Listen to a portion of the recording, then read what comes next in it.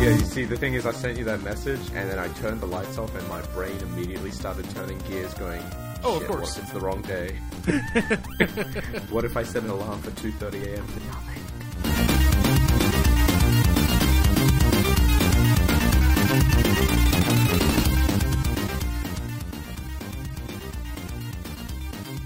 Hello, and welcome back to Dark Insight. It is April the 5th. It's not March anymore. It's April now. And this is episode 104. I'm your host for the evening, afternoon, Brian Wade. And I am joined by the bad boy of podcasting, Charles Turner. Charles, hello. Hello. Unfortunately, it's me. I'm sorry. And we are also joined by Cameron Swarbrick, returning guest. Hi, I'd like to raise a salient point. It's actually April 6th, and you're wrong. Listen, this podcast comes out on America time. Fair enough. Because we know the sun revolves around America. That's right. Oh, yeah. We're the most important. Jesus put it there 2,000 years ago when he founded the United States. God, I just remembered, 2 years ago, I saw a tweet that was like, "Happy 4th of July. I can't believe America's been around for 2016 years or something." Yeah, that was extremely good. Those tweets, get the rounds every year. They're always very funny. Yeah. Those I really like, and the other ones I really like are like when it's Christmas and people get real mad that their parents didn't buy them an iPhone or whatever. Yeah. Come on. Guys, it's Christmas. I just get a lot of schadenfreude out of those. Oh, yeah. That's fair. All right. Let's talk about some news. We're here to talk about the news. We're here to talk about video games we've been playing. Mm-hmm. We usually start with the news, so let's start with the news. Yep. Cameron, I hear you brought we've abolished the weather. Sorry. That's a Cassandra mandate, as stated last week. Good. Okay. Making sure. But yeah, you have the first news story in here. Why don't you tell us about Dwarf Fortress coming to Steam? Yeah, it's coming to Steam and also itch.io. But the big news here is it has graphics, it has mouse support, and it has tutorials. It's pretty buck wild. Yeah, pretty buck wild in Dwarf Fortress Land. You have no idea how accurate that statement is, actually. There is a very dedicated community, and parts of that community are very anti-graphics. They believe everything should be in the ASCII symbol setting, which is the standard format for Dwarf Fortress, and anything else is more or less heresy, because how can you see the code otherwise? But there was a little 16-second trailer. It's being published on Steam. It looks really good. I love Dwarf Fortress. I'm looking at this art, and it looks nice. I'm not great at it because I'm not great at the symbols. So yeah, art good. It's extreme RPG Maker looking graphics. Yeah, it definitely is. Because that's the style of the game. So, but for years, people have been doing graphics mods for it, and now they're going, "Hey, this is the official one."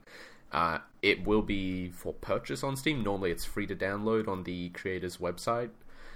It will be for purchase on Steam to pay for things like publishing, art assets, and stuff like that. All the stuff they don't normally have to pay for, but and also health insurance because they live in the whole country that is America.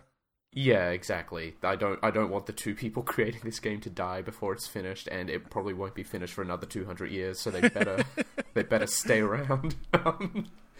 But yeah, I think this is really good. It'll hopefully open it up to a much bigger audience. It seems like with graphics, it will be the kind of game that is perfect for small time popularity, then cult following on Steam. It feels like a Prison Architect style of thing that will pop off. Hopefully, because I really love the game, and it should be more popular. Everyone should play it at least once, maybe. Yeah, it's one of those games that I have made a couple stabs at throughout the years, and it's for all the time that I spend playing roguelikes and stuff, something about Dwarf Fortress, it is just too much for me. And maybe graphics and a tutorial will help with that. Yeah. I mean, to be fair, when I play, I use a PDF spreadsheet to help me. So. I'm one of those filthy casuals that doesn't do everything themselves. Yeah, like playing online with your spreadsheets. Yeah. I thought this was a recent made thing. Oh no, it's been 17 years since 2004. Yeah. Well, that's yeah.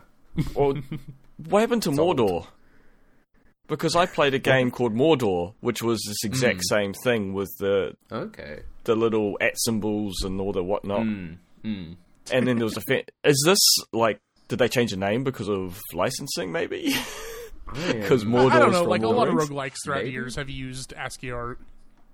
Yeah. But it's the exact same thing, like, it's an adventure game. Because it resets, doesn't it? You die, you start again, right? It's kind of... You can play it in the adventure mode as a roguelike, or you can play it as kind of like a Civ/Minecraft kind of thing. So, like, the most popular way. Also, everyone calls it Dwarf Fortress, but I just love the official title, which is Slaves to Armok, God of Blood, Chapter 2, Dwarf Fortress. Why is that the full name of the game? I don't know. Charles, I did some research on Mordor, and I found a game called Mordor: The Depths of Dejanol. Is that the game that you were talking about? Sounds about right. It turns out that is a game that was designed and released in 1995. Quote, this is on Wikipedia said it best. Despite its name, the game is not set in the Mordor realm of Middle-earth created by J.R.R. Tolkien. The game has an original backstory largely confined to its documentation. Wow. Fair enough. But yeah, so this is either inspired by Mordor or the same guys. I don't know. Oh, I'm sure. I'm sure, yeah. Like I said, like so many roguelikes and MUDs have used the ASCII style and like this kind of gameplay over the years that it's definitely wears its inspirations on its sleeve, right? Oh yeah. Also, it's way easier to do than make actual graphics, which lets them focus on the actual programming. I mean, that's why like developer graphics is a thing. Like, oh yeah, oh yeah, yeah. That's it. It's coming to a wider audience. It's no longer only available on a little half-hidden website with a launch you can't find half the time. Yeah, so maybe people who aren't totally insane will play it. Yeah, that's it. I played a lot of Mordor. Cool. I mean, fair. Maybe you'll like Dwarf Fortress. Maybe you could pick it up when it comes out with graphics. You should try it. Do it.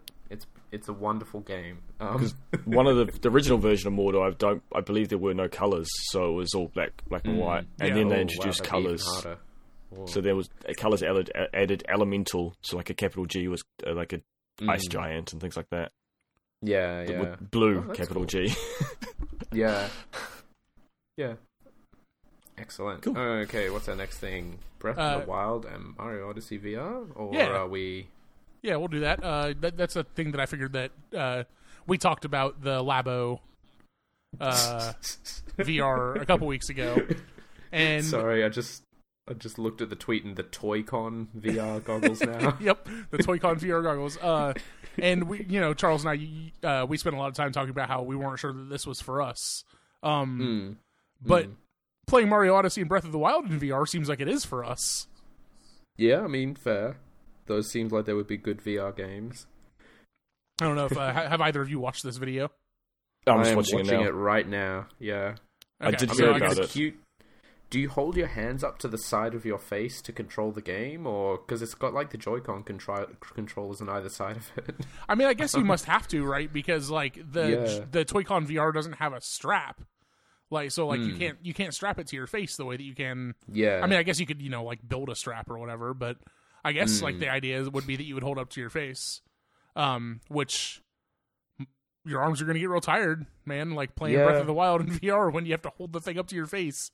I mean, just like build some arm supports onto your chair, raise it up like an extra 20 inches to make sure you can keep your arms up that long. Right.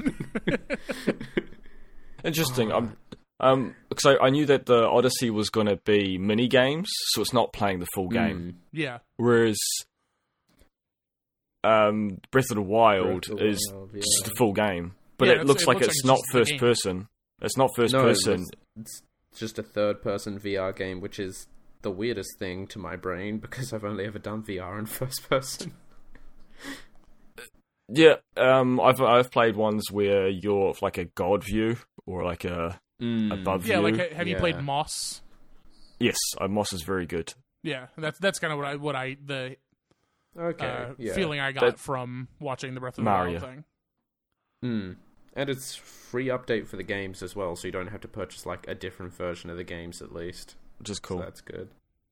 Well, see, Breath of the Wild's more so it's just following you like normal, but I think it'll make it look 3D, which will be cool. Sure. Whereas the Mario minigame looked a little bit more like Moss, like you're a set view and Mario's running around in a 3D space in front of you. Which, hey, seeing a Mario world in 3D would be pretty cool. Yeah, and I mean, I can see why they did that, because like all the jumping and flipping you do in Mario Odyssey would probably be very motion sickness inducing in VR, I would imagine. If it was first person, for sure. Oh god, that's even worse. Flipping Mario. Just like going up and down a bunch of, oh god. Do you know a game would be fantastic in a proper VR? Toad Treasure Tracker. Oh, actually. I can see not that. a bad idea. Yeah. Could you amazing. Like look around the levels like as a treasure box or whatever? Yeah. Especially if it had proper like the move controllers where you can grab, instead of using buttons, you could like grab the scenery with like anchors and twist it. That'd be very nice. Yeah. Oh, that'd be cool. Yeah. Hopes and dreams. But if they can, Nintendo, you can do it. If they're doing it for Breath of the Wild, I'm sure they can do it for Treasure Tracker. Yeah. Cool. Yeah, that's more or less it. I just thought that was kind of a cool thing, and like, yeah, for all the talking I did about how the Labo VR wasn't for me, boy, I really want to play Mario Odyssey and Breath of the Wild in VR.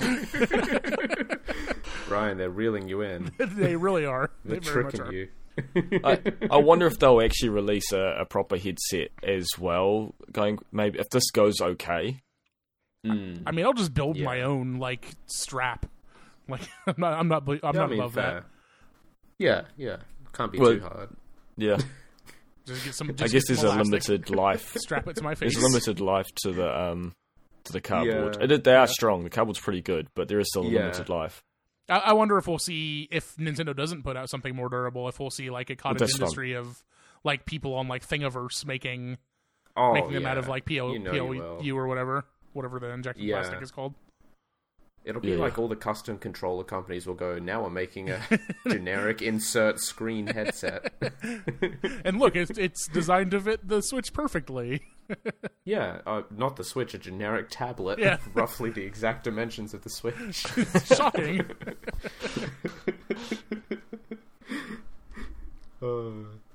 So this next piece of news is something that is very close to my heart, as y'all have seen on Twitter over the past couple of days.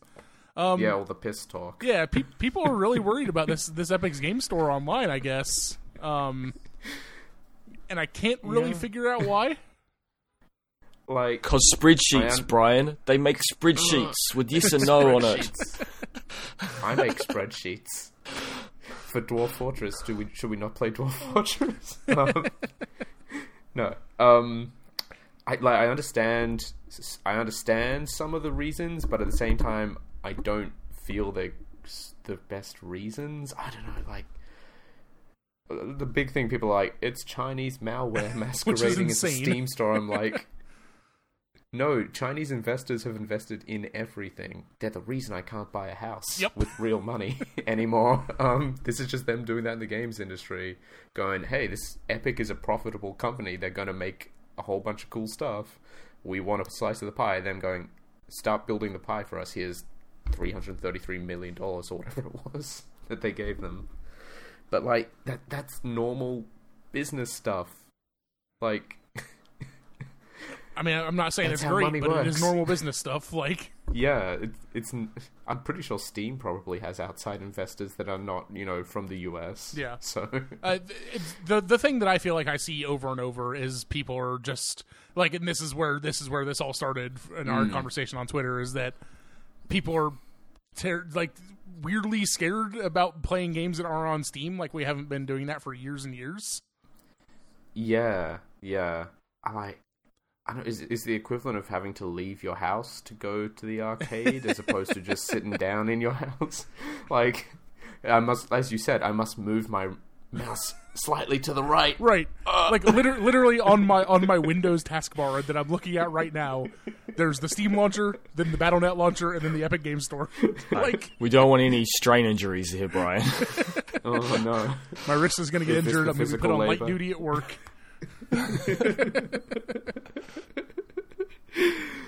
Oh god, no, it feels like really overblown. Like, I understand not wanting to have a million different places to go to for your games, which is why I'm primarily a console player. If that's really your biggest issue, buy a PlayStation or an Xbox, never play anything that's not on those like me, and be sad. But if you want to play PC games, live with the fact that there's not a universal gaming PC that everyone develops specifically for, because then it would just be a console. Right, and the thing is that, like, before Steam came around, that's what we did. Like, you just installed your games on your computer. You didn't... Like, there was no launcher, and, like... this is me speaking as someone who owns over 1,500 Steam games. Like, I get it. Like, it's really convenient to just be able to open up Steam and be like, oh, I can play basically whatever I want. But, like, it's not that big of... Like, I play Destiny all the time on PC, and that's not on Steam. Yeah. Like... Yeah, exactly. I play Magic Arena on PC all the time, and that's not on Steam. Like, it's not that big of a deal, guys. No. Well, and even better... Steam aren't no holy angels who are doing the world a kind service. Right. There's been lots of controversy and drama around Steam, and they've made improvements. Oh, yeah. But the number one thing that's good about this Epic's... I don't know much about it. I don't care about PC gaming that much. But it's competition. Yeah. Yeah. And I hate me some Xbox right now. They've done me a lot of disservice, and I'm not happy with them. But I'm glad they exist. Like giving you so many free consoles. Right. Well, yeah. That don't get used. Like, one's literally sitting at a 45-degree angle next to my mum's TV in her lounge. Because it was used once to play a Blu-ray for her, and then it was just shoved over. But anyway, it's competition. Competition is always better for any industry. Because it will make Steam be better, and it will make Epic be better. Yeah. And specifically, this is going to be good for developers, because reading that article that I put in the news section, Steam takes a 30% revenue cut, and the Epic Game Launcher takes a 12% cut. So that's why developers are going to it, because and I think that's a big deal. Like, it's money. Great that like there's competition on that front, like where these developers like are able to make more money off of the games that they sell. Like the 30% has been an industry standard like since the iTunes Store like became a thing, and like there's really no reason for it. Like 30% was just whatever arbitrary number the Apple picked that they decided they could get away with, and now everyone does and then that. Everyone went from there. Yeah, which it's a crazy percent as well if you think about it. Like a full third of everything you make off this game before profit, right? Like they take revenue, not profit, right? Is going straight to the place where the game is stored. Like that's a lot. That is... Yeah, and I mean, like, you know, like in Steam's case, like, they do, like, handle all of your patches and, like, give you the server space to store the game and whatever, but, like, so is Epic. Epic's doing that same thing. Yeah. So if they can run it I imagine Epic will raise their prices. I think this is a grab technique to entice developers. Sure. I imagine it will go up. But yeah, it is. It's good, because if it drives and makes it cheaper for developers to sell, then potentially they can choose to sell games for slightly less. Yes. Which I don't know will happen. But you know what I mean? Like, it gives more freedom for the industry. Yeah, absolutely. You know, normally I'm not all about capitalism, but this is the kind of place where competition was sorely needed, and so I'll take it. It was kind of shitty with the Metro Exodus thing, I guess, but like, so yeah. Yeah, I mean, I guess kind of shitty, but also like it's not like they're not honoring the pre-orders that had been placed for Metro Exodus. Like, I don't know, like I don't know that I see that as that big of a deal. What happened? If I don't know, other people won't know. Do you just want to quickly explain? So Metro Exodus was up for pre-order on Steam for about a year. And then 3 weeks before release, they announced, hey, we're doing 6 months or a year of exclusivity on the Epic Game Store. But if you've already pre-ordered on Steam, we'll still let you download it and play it now. But if you haven't already pre-ordered on Steam, you're planning on buying it later, you got to wait the exclusivity period out first. Unless you just use our launcher, because it's there. Hey, look, it's right there. Hey, weird. Hey. It's slightly to the right. I feel... yeah, it's just slightly to the right. I feel it would have been... I understand why it happened, because of, like, time flows in a straight line and we can't go backwards. If they jumped back and gone at the announcement of Metro Exodus, gone, hey, just so you know, on PC, it's going to be on this place for 6 months first, then everywhere. Yeah. But because it was like literally 2 or 3 weeks before launch, everyone freaked the fuck out. And yeah. Yeah, that is a bit stink. I guess some large sums of money changed hands to change the exclusivity. But that's game business. Yeah. That's how the cookie crumble. Hey, if you don't want all this nonsense about money, seize the means of production and become your own game developer. Yep. Or, just seize the means of production and hold game developers hostage. Please don't do that. Don't. Yeah. So, Brian, tell me about Xbox Live and Game Pass becoming one thing, because I know nothing about Xbox at any point at this point in my life.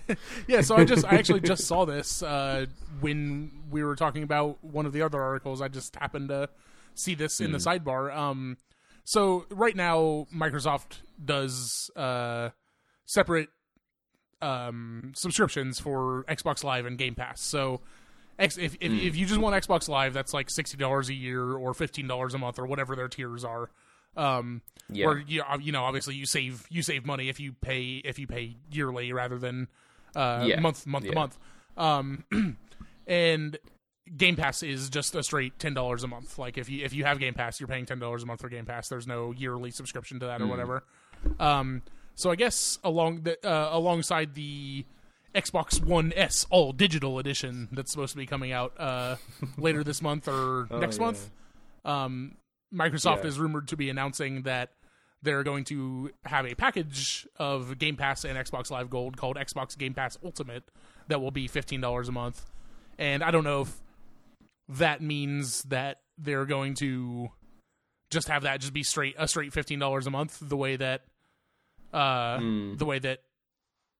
Game Pass works now, or if you'll be able to also sign up for a yearly subscription for a cheaper price. But it's I think that's an interesting thing. Like that's probably the best way for them to go about this.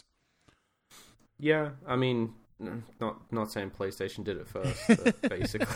I mean, sort of. It's just PlayStation Plus style. You get your monthly games and you get your online features. Yeah, but like Game Pass is more like if you have like a PlayStation Now subscription, right? Like, because Game Pass is the thing that gets you like I have Game Pass and means that I don't have to pay.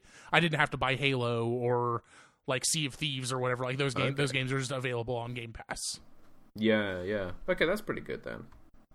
I would take it if I had an Xbox. Yeah, I mean, like I think like in the long run, probably a better plan than having the two separate subscriptions, which I think is pretty stupid. Despite right now, I don't pay for Xbox Live Gold because I don't really play online on the Xbox. So I just pay for the Game Pass, which that part is nice that you don't have to pay for both. Yeah, absolutely. What if you get them for free still? Do what? Do you think I was going to cancel? I get both for free. I'm sure they're not going to get rid of the individual, like the separated plans. So just don't tell anybody. I don't know. Yeah. I don't know why, but I still, I haven't paid for it, and it just still keeps giving me the games for free. Not that I ever turn it on and actually use them. Yeah, I mean, it's probably just one of those things. Yeah, just don't mention it, and they might forget you exist. I think that's what's happened. Just keep giving you free stuff. God, it's like the inverse of those horror stories where, my grandparents tried to change their cable plan 10 years ago and didn't realize they didn't actually cancel the first one and now owe $500,000 to cable subscription or whatever. It's the inverse of that. It's Charles. Charles disappeared under the radar and now has his giant pile of games. Well, or he thinks he's disappeared under the radar, but Microsoft is coming for him one day. Yeah, God forbid Microsoft shows up with a crowbar at your house. Yeah, they'll probably, knowing Microsoft, they'll probably cancel the order for the crowbar and just turn up without it. You must pay $5.99 to get the crowbar. Oh god. Cool. Yeah. So that's more or less the news. Great, wonderful. I don't know. I didn't see anything else that really hit my fancy.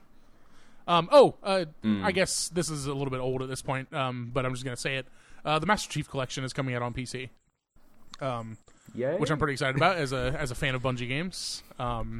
That's fair. Get to play the original Halo games on PC again.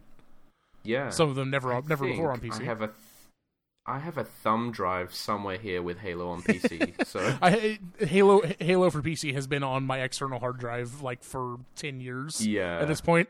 God, that was so good. That was like my early to all through high school. Just at lunch, we'd have Halo on thumb drives and take them into the laptops at the library. It was so good. Oh man! Except we had also like a really cracked, bad demo version of the God, what's that second mission where you land on the island? I can't remember the name. But you know the one. Something cowboy, right? Yeah. It was that level as a demo, but instead of a warthog, it spawned a banshee, and whenever you fired the pistol, it just dropped a live grenade at your feet.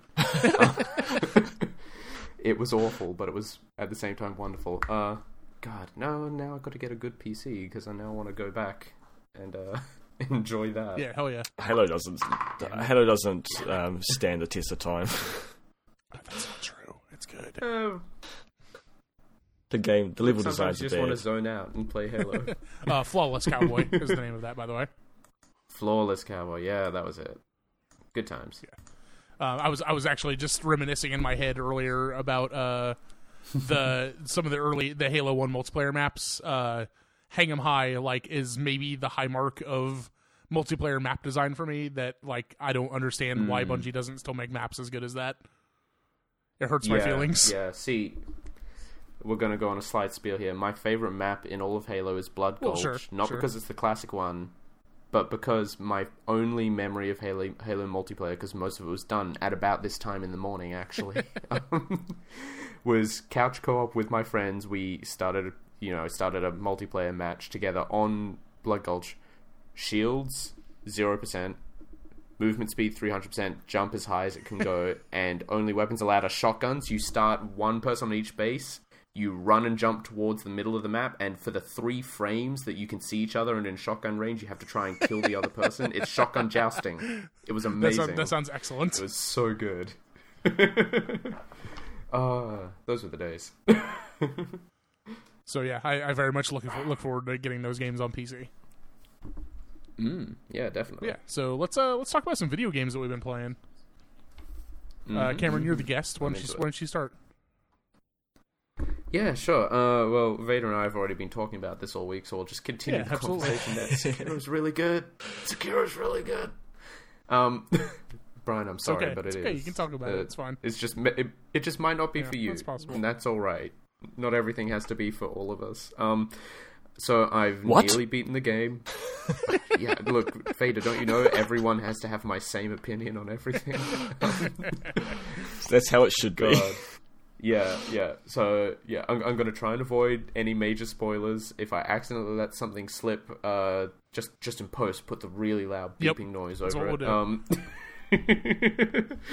But yeah, I've nearly finished the game. I'm on the final boss plus the final optional boss, and the game's been really good so far. I've had a great time. I did clean the house for literally 4 hours on Thursday instead of facing either of those bosses again. I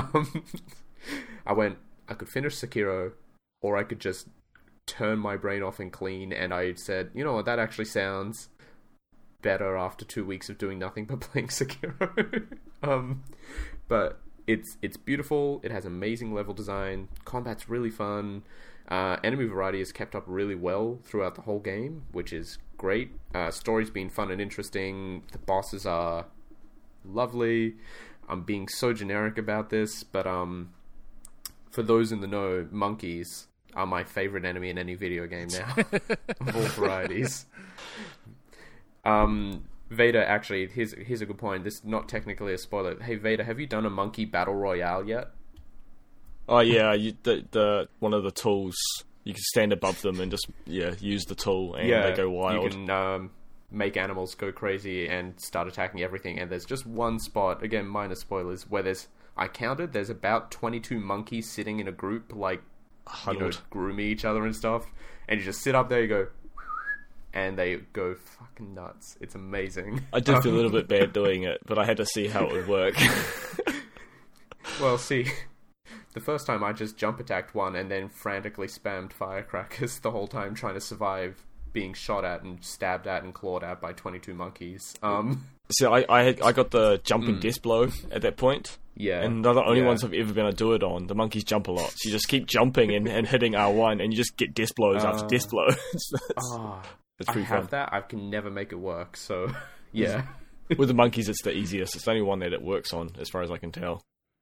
I've heard people say it works on certain mini bosses, but I keep trying it on them and I keep getting my face beaten in for it, and nah. Yeah, so Vader, in as non-spoilerish a manner as possible, what's your favorite thing about Sekiro? Everything. Everything? I joked with Bryan after last week's podcast, and I'll say it now because he said I should have said it on the podcast. I have this BDSM relationship with Sekiro. Vader, no, what will your wife think? I told her about it afterwards, after I finished recording, and she cracked up laughing. It's like, oh, is that how you like it? But like I want it to. It punishes me, but I love it for it. Oh. And to be honest, I don't know that much about BDSM, to be fair, but I know the basics of it. I know enough. Give you an introductory course. I can mail over some gags or something if you really want some for the game to put on you. All right, Charles. So B stands for bondage. I know this much. Yeah. Dominate is D, I believe. Yep. Yep. Are we writing the first child's book of BDSM? My first BDM. Do you know what S&M stand for? Submission? No. Sadism. It's sadism. What? And like getting pleasure from hurting someone. Okay, yeah. Yeah, which is what Sekiro gets out of you. Sadistic, and then the other one is sadism. Yeah, and then M is for masochism, which is your side of the equation. Which is where you enjoy it when Daddy Sekiro hurts you with a paddle. Like this thing, I'll get real angry at certain. I'm like, this is impossible, and then I'm like, oh, that was easy. Like as soon as it clicks, it really does click. Yeah, absolutely. Like for me, that's been. I kept finding spots where it's like, God, fuck this. I can't do this. And then I switch off for 20 minutes. I watch Allison play it on YouTube and go, oh, she's way better at things than me. This is how she did it. And I go, I'll just do that. I've not spoiled myself because I only watched the bits that I've done, and I know I can't beat. But it's like, if she can do it, surely I, after watching her do it, can figure it out. And it usually takes still like another 20 minutes, but I eventually get there. Because you gotta then learn that technique or ability or strategy to that boss. I don't want to get into the difficulty debate because it'd be great if people could get into it who find it too hard. But I'm really impressed with the amount of variety of options and tools you have to tackle enemies. The game does not spoil it. There's one of these samurai guys, in just like plain samurai clothes, not armor, that you fight, and there's a mini boss, and he's his technique is the quick draw with the double slash. Yeah, I remember that fucking guy. Extremely quick, and you can learn the timing and get the double tap. Not Zombieland double tap. It's the double tap parry. You can get that down, and you can beat him reasonably easily. But if you stuff it up, he almost one shots you, depending on what level. But one of the tools is a really cool fan shield. And if you use that, he becomes quite trivial. See, I also beat him with the tool, but I used an entirely different tool. So how cool is that, though? Is you can also just sidestep him and hit him 5 times with the poison dagger, and then just wait for half his health to go away, then do that 3 more times to beat him. See, I've never been able to get the poison dagger to work enough. Like, it's just one... I love the idea of it. More of a short sword than a dagger, but yeah. Yeah, true. Yeah. It's like, the dual wielding of 2 katanas in Dark Souls 2 or 3. Yeah, it's really cool. Also, I felt really rewarded for it because there is an area in the game where it just breaks that entire area and makes it the easiest area in the game. Oh, really? And yeah, I realized that because I read its item description. It says, it's from back when they had to kill this specific type of thing. And then I went into a new area. I was like, isn't this that specific type of thing? And I hit it once with the dagger, instantly poisoned, staggered into the death blow. I'm like, oh my god, this area is now trivial. Very cool. But that's the thing. Like, I know there is something said to making things more accessible, and I've got no problem if they were to add an easy mode. On that, someone suggested on Twitter that doing a new game -1. And I think that would be the best way to do it. That would be interesting. Although, someone has actually modded in a sort of easy mode, where they've done a mod to change field of view and frame rate on the PC version, right? But included in that toolkit is enemy speed and your speed, so you can lower the enemy's animation speed and heighten your animation speed, so you attack really fast and the enemies attack really slowly. Funny. For some kind of weird easy mode, I guess. Yeah. Yeah, that's the power of PC, I guess, and mods. I don't know, but for me, I actually find the enemies that attack slower, I have a harder time. Oh yeah, absolutely. God, like, well, the delay. It's like, hurry up and swing.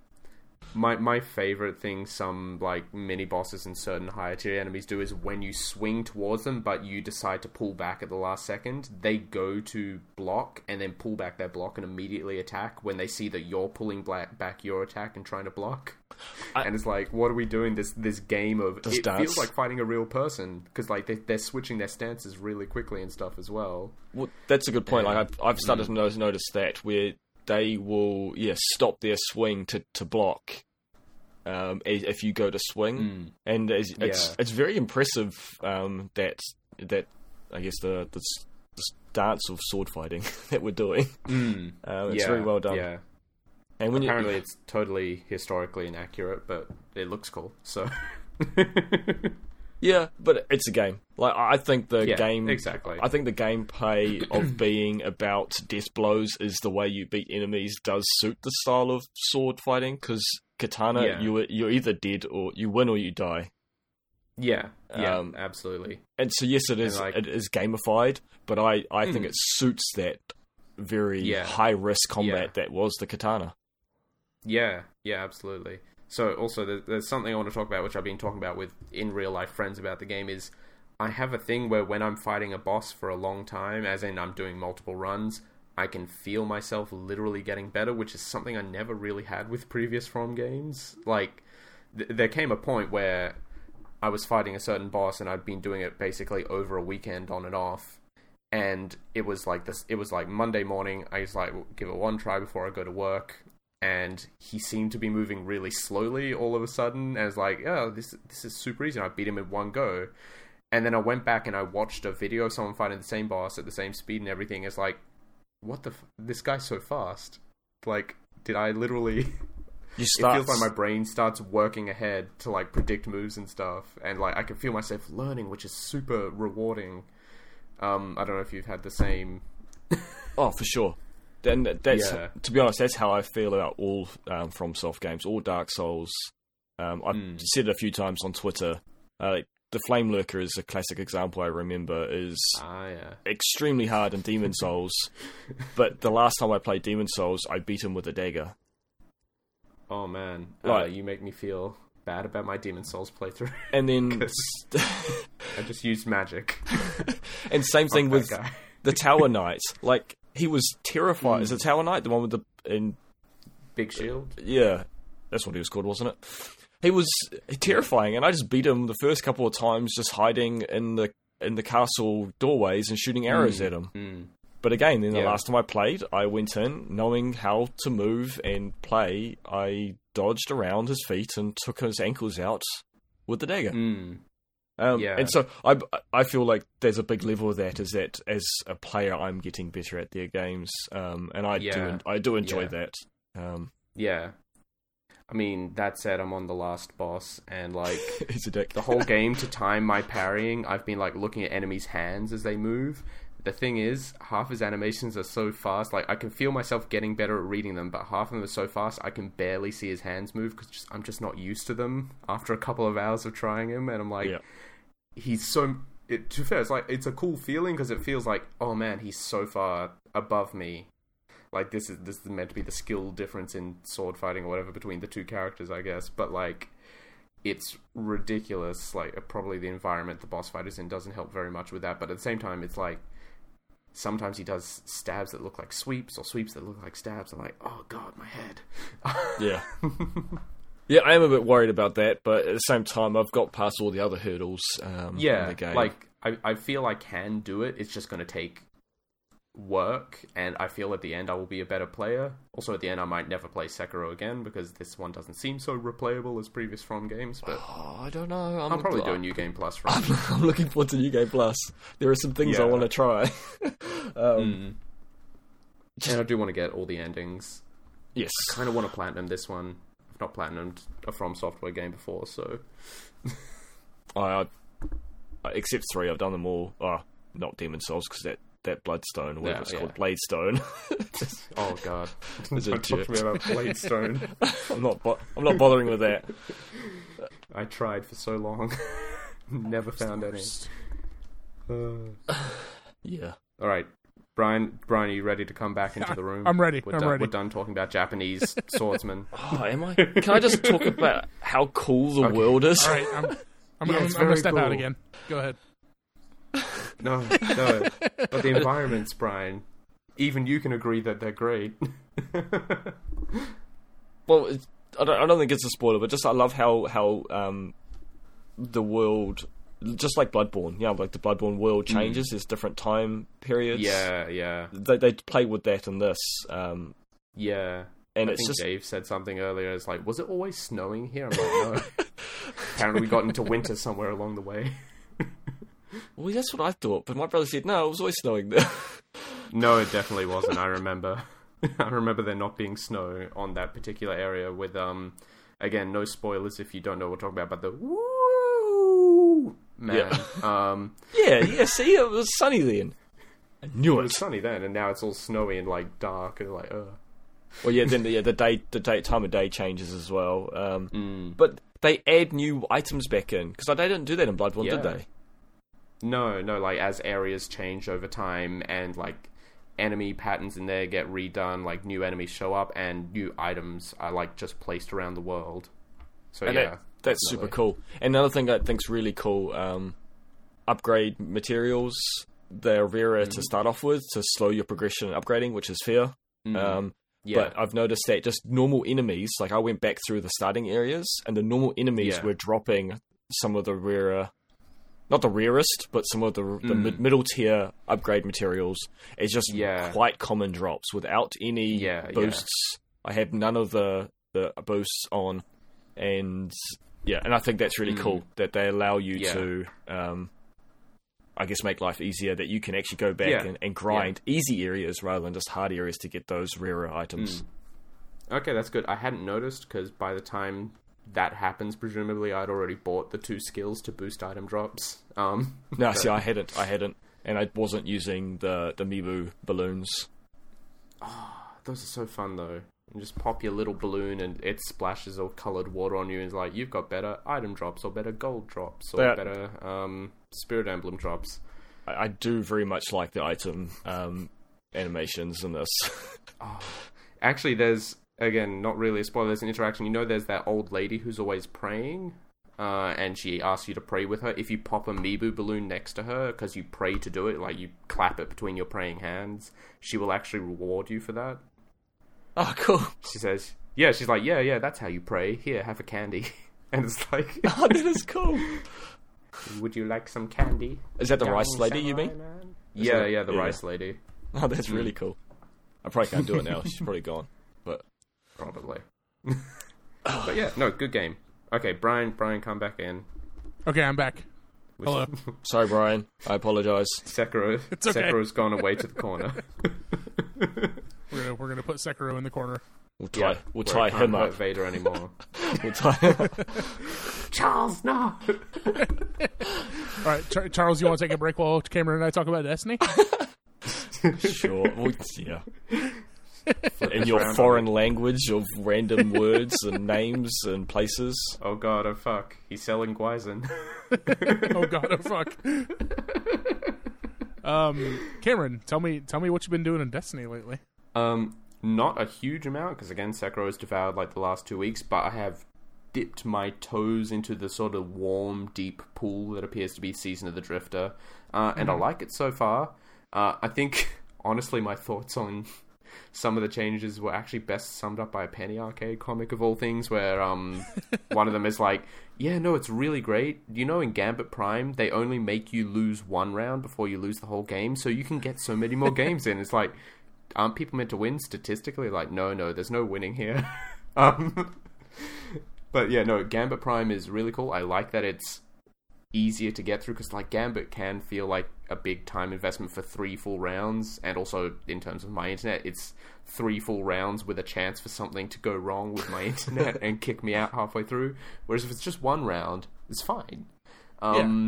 Yeah, I haven't really gotten into any of the role stuff because I haven't been able to find time or people to do a reckoning activity yet, but that seems like it'll be cool. And I think the idea is you do those and you get armor gear for Gambit Prime to help you with certain... Yeah, that's where you get the armor that has the Gambit Prime specific perks. Yeah, awesome.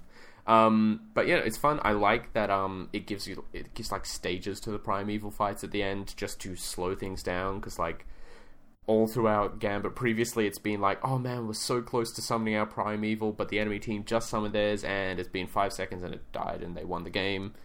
So I feel like there's as much as I say it's faster to lose Gambit now, there's also maybe a chance I could one day win Gambit.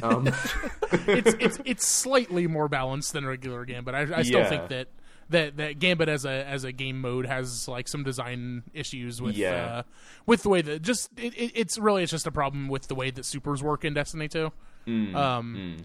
Is that like if you were using the right combination of supers and the right combination of heavy weapons, you just instantly melt the boss. Yeah. See, I can do that, but for ad clearing, like in Gambit, I am the world's best ad clearer because all I ever run is Night Stalker with the Orpheus rigs. Okay, yeah, perfect. Because that's my favorite way to play is big group of enemies, bang, bang, bang. What's your favorite gun? Oh, see, now this is a difficult question. I'm always a fan of the what was the Halloween auto rifle? The Horror Story. Horror Story is always lots of fun. But recently I've been really loving the you're gonna be sad about this because it's the PlayStation exclusive trace rifle. Oh, the Wave Splitter. Wave Splitter. Yeah, I'm very jealous of that gun. It is super fun. I feel like I don't understand how to use it properly because there's like meant to be a point where you stop firing to let it keep the high damage level and then just burst fire at that basically. Sure. But also, if you just put it on a boss's head and hold down the trigger, it just melts them. So like, I don't know why I need to try and moderate myself. I can just hold down the trigger till I run out of ammo. A lot of fun. And then for heavy weapons, I'm so happy machine guns are back. Because I miss them so much. Because they were the best weapon in Destiny 1, and then they weren't there for Destiny 2. Thunderlord is amazing. Hey, it's also coming back. Like next week. Yeah, I saw that. I think. Yeah, people are able to get it guaranteed. If you didn't do the quest, you can get it guaranteed. Yeah, exactly. Yeah, so having to rely on drops. Thunderlord's great. The Black Armory machine gun is also fantastic. I got one rolled with, I think it was Rampage, and the longer you hold down the trigger, the more stable it gets. Oh yeah, which is pretty good. It's pretty good. And yeah, I know I like that. I do really like Gambit because it lets me use a wide variety of things. Like, if I decide this match I'm not even going to bother invading, I just put on Horror Story, I put on Thunderlord, and I put on usually a fusion rifle. Has Vanguard. Has anyone introduced you to the cult of Telesto? I mean, Telesto is besto. It's besto. It's Cameron, besto. I have the catalyst for it, and it's unbelievable how good that gun is with the catalyst. God, I gotta get that eventually. The problem is you have to run Prestige Eater of Worlds to get it. Yeah, which fuck that. Yeah, like when I'm not using baseline Telesto, my poor man's Telesto, I use I think it was last season's Vanguard Pinnacle weapon with the fusion rifle that does the explosion. Yeah, the loaded question. Yeah, loaded question, which is really fun. I kind of just wish it applied to every shot instead of me having to switch away for 5 seconds. That's why you need to play a Titan. Yeah, you can just throw up your rally barricade, and then every single shot is the explosive shot. God, that'd be beautiful. It's amazing. Yeah, but I'm a hunter. I'm stuck as a hunter. Terrible. I'm one of those awful people. But then, if I want to do PvP in Gambit, if I want to start invading, I can throw on... I've got a couple of good pulse rifles. I've got a really good Nightshade. Actually, I can't remember the exact role off the top of my head, but it is basically a laser pointer. Yeah. What's your best blast furnace? I don't have one. I've tried, and I still haven't found one. I'm like, come on. Yeah, I have an Outlaw Rampage one that I absolutely adore. God, that's sickening. Just good God. One day I'll get a blast furnace and really go to town. But no, it's really good. They're making some adjustments to Gambit Prime, actually. I think the big thing is primeval healing from invasion kills is going down by about a quarter. Which is good. Yep. Which is good, because we were heavily losing a Gambit Prime match, and I extended it by about 3 minutes by just invading every time as possible, killing 2 people, then getting one shot by someone with a sniper rifle. Yep, that's the big problem with Gambit Prime right now, actually. Yeah. It's like, if you invade, you're basically guaranteeing that they can't kill the boss, as long as you can kill more than 2 people, which is not that hard when everyone's focused on sitting in a circle to defeat the boss. I've had some good times. It's good because it makes me feel all right at PvP, which makes me yearn for my glory days of Destiny 1. Back when I was actually good at PvP, but I've gotten bad at it, unfortunately. Yeah, so me too, man. Gambit's where I live. Yeah, I used to like run the house on Crucible and Destiny 1, but oh god, yeah, not in Destiny 2. I think I went 36-0 once in the first couple of months of Destiny 1. It was to be fair, I was using Blade Dancer and a sniper rifle, so it probably was cheating technically. Back in the days when Blade Dancer was beautiful and beyond powerful with the invisibility buffs. God, that was so good. Oh. Anyway, yeah. Enough Destiny 1. We're not playing that right now. I did boot it up a couple weeks ago and run around. Yeah. I've been thinking about re-downloading it. Yeah, because it was a very good game by the end. It was a very good game at the start as well. Before we realized it wasn't as big as we thought it was. But yeah, I've not dipped my toes into all the Vanguard versus Drifter kind of stuff, apart from reading some of the lore stuff, which I find really interesting.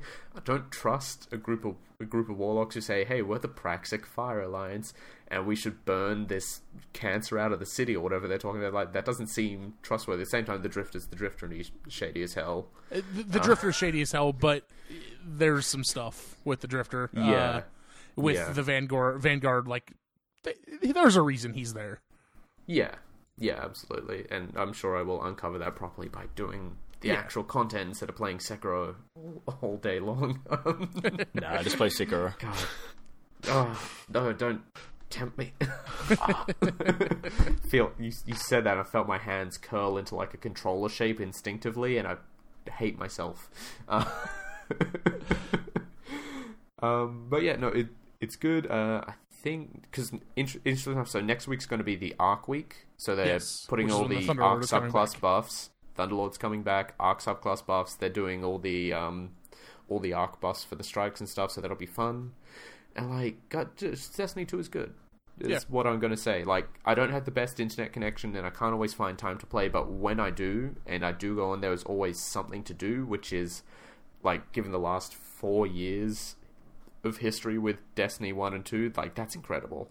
Yeah. I remember before Taken King, where, you know, like, during House of Wolves or Dark Below, you would log on and it's like, what do we do? It's like, well, we've already done the Nightfall, and we've tried to do the raid. There's really not anything else to do this week. Whereas, you know, Destiny 2 after Forsaken, you log on, it's like, here's your 53 things you can do to get a good gear drop. How many powerful gears do you want this week? You can have all of them. Yeah, if you work for it, you get the rewards, which is great. It's a great game, and like I know I talk about it a lot, and that's why like I try to kind of cut myself off sometimes. Yeah, because all I do is play Destiny all the fucking time. Yeah. I know. I missed that like 1 week in the lead up to Christmas though, where it was like, this is the exotic drop week. It's never been officially confirmed, but it feels like that was what it was. That it was intentional. I got 6 exotics in 2.5 days. Like, as world drops, they just fell onto the floor out of regular enemies, which I had never seen in either of the games before that, like, ever. Like, I knew it was technically possible in Destiny 2. I didn't think it actually existed. And, like, I mean, I'm still getting... It feels like it's even now, because, like, the big thing early on in Destiny 2 was everyone's going, how the fuck do we get exotics? Like, we get, like, 1 a week from Xur, and that's what we've got. Right. And then it's like, there was that 1 week where I think they technically probably replaced Prime Engram drops for me, because I didn't get any Prime Engrams that entire time. I just got exotics falling on the floor.